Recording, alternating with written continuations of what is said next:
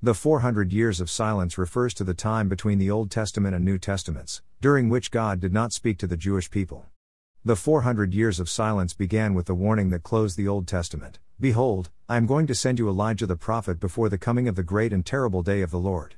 He will restore the hearts of the fathers to their children and the hearts of the children to their fathers, so that I will not come and smite the land with a curse." Malachi 4:5-6, and ended with the coming of John the Baptist, the Messiah's forerunner.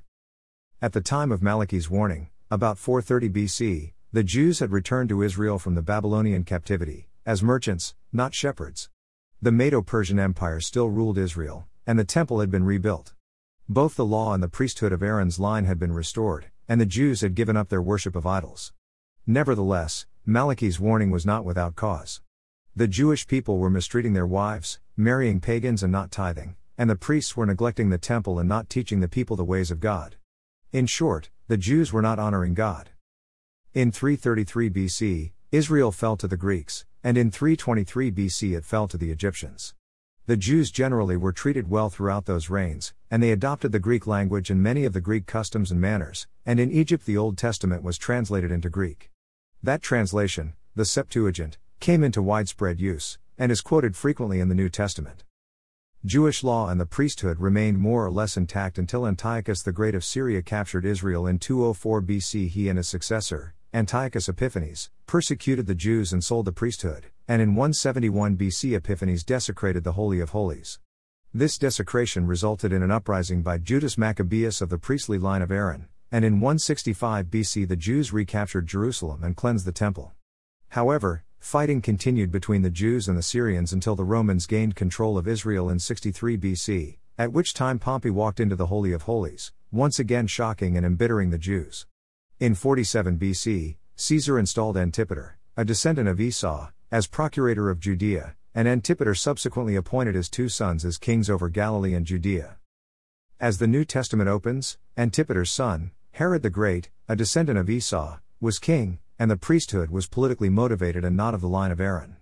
Politics also resulted in the development of two major factions, the Sadducees and the Pharisees. The Sadducees favored the liberal attitudes and practices of the Greeks. They held to only the Torah as regards religion, but like all aristocrats they did not think God should have any part in governing the nation. The Pharisees were conservative zealots who, with the help of the scribes, developed religious law to the point where the concerns and care of people were essentially meaningless. Additionally, synagogues, new places of worship and social activity, had sprouted up all over the country, and religious and civil matters were governed by the Lesser and the Greater Sanhedrins, the Greater Sanhedrin being comprised of a chief priest and 70 other members that handed out justice, sometimes by 39 lashes administered with full force. Between the time of Malachi and the coming of the Messiah, several prophecies were fulfilled, including the 2,300 days of desecration between 171 and 165 BC, Daniel 8:14, but neither the fulfilled prophecies nor the 400 years the nation was given to study Scripture, to seek God, Psalm 43-44, and to prepare for the coming Messiah, was put to good use. In fact, those years blinded and deafened the nation to the point where most of the Jews could not even consider the concept of a humble Messiah, Zechariah 9:9, Isaiah 6:10, John 12:40. Source: GoQuestions.org. I was reading through Galatians yesterday and noted that in Galatians 3:16-17 KJV Paul states the following: "Now to Abraham and his seed were the promises made. He saith not, and to seeds, as of many, but as of one, and to thy seed, which is Christ. And this I say, that the covenant, that was confirmed before of God in Christ, the law, which was 430 years after, cannot disannul, that it should make the promise of none effect." Here Paul makes reference to the promise given to Abraham in Genesis 22:18 where God says, "And in thy seed shall all the nations of the earth be blessed, because thou hast obeyed my voice." I found it interesting that there was a 430-year period of time between when the promise was first given to Abraham and the law was given to Moses, and also an additional 400 to 430 period of time between which the law and the prophets ended. No official additional recognized scriptures accepted in the Hebrew Bible, or were silent, and Jesus began his ministry of the new covenant. During the period between the completion of the Old Testament and the first writings included in the New Testament, i.e. the period between 450 BC and 50 AD, many essays, psalms and historical accounts circulated throughout the synagogues and early churches. Some of these documents gradually came to be regarded by certain of the believers as actually inspired and deserving of a place in the canon. However, a second set of booklets had been assembled through the years, and these were given the name Apocrypha, meaning hidden. Though they are all from the time before the birth of Christ, they were never included in the Hebrew Bible. The canon of the New Testament is the set of books Christians regard as divinely inspired and constituting the New Testament of the Christian Bible. For most, it is an agreed-upon list of 27 books. 1. That includes the canonical Gospels, Acts, Letters of the Apostles, and Revelation. The books of the canon of the New Testament were written before 120 AD. Here is a link to an excellent overview on how the canon of the NT was decided. Case Making 101. How were the books of the Bible decided? Martin Luther, in his Bible translation of 1534, extracted the apocryphal books from their usual places in the Old Testament, and had them printed at the end of the Old Testament. He stated that they are not held equal to the sacred scriptures and yet are useful and good for reading. After that, many Protestant Bibles omitted them completely.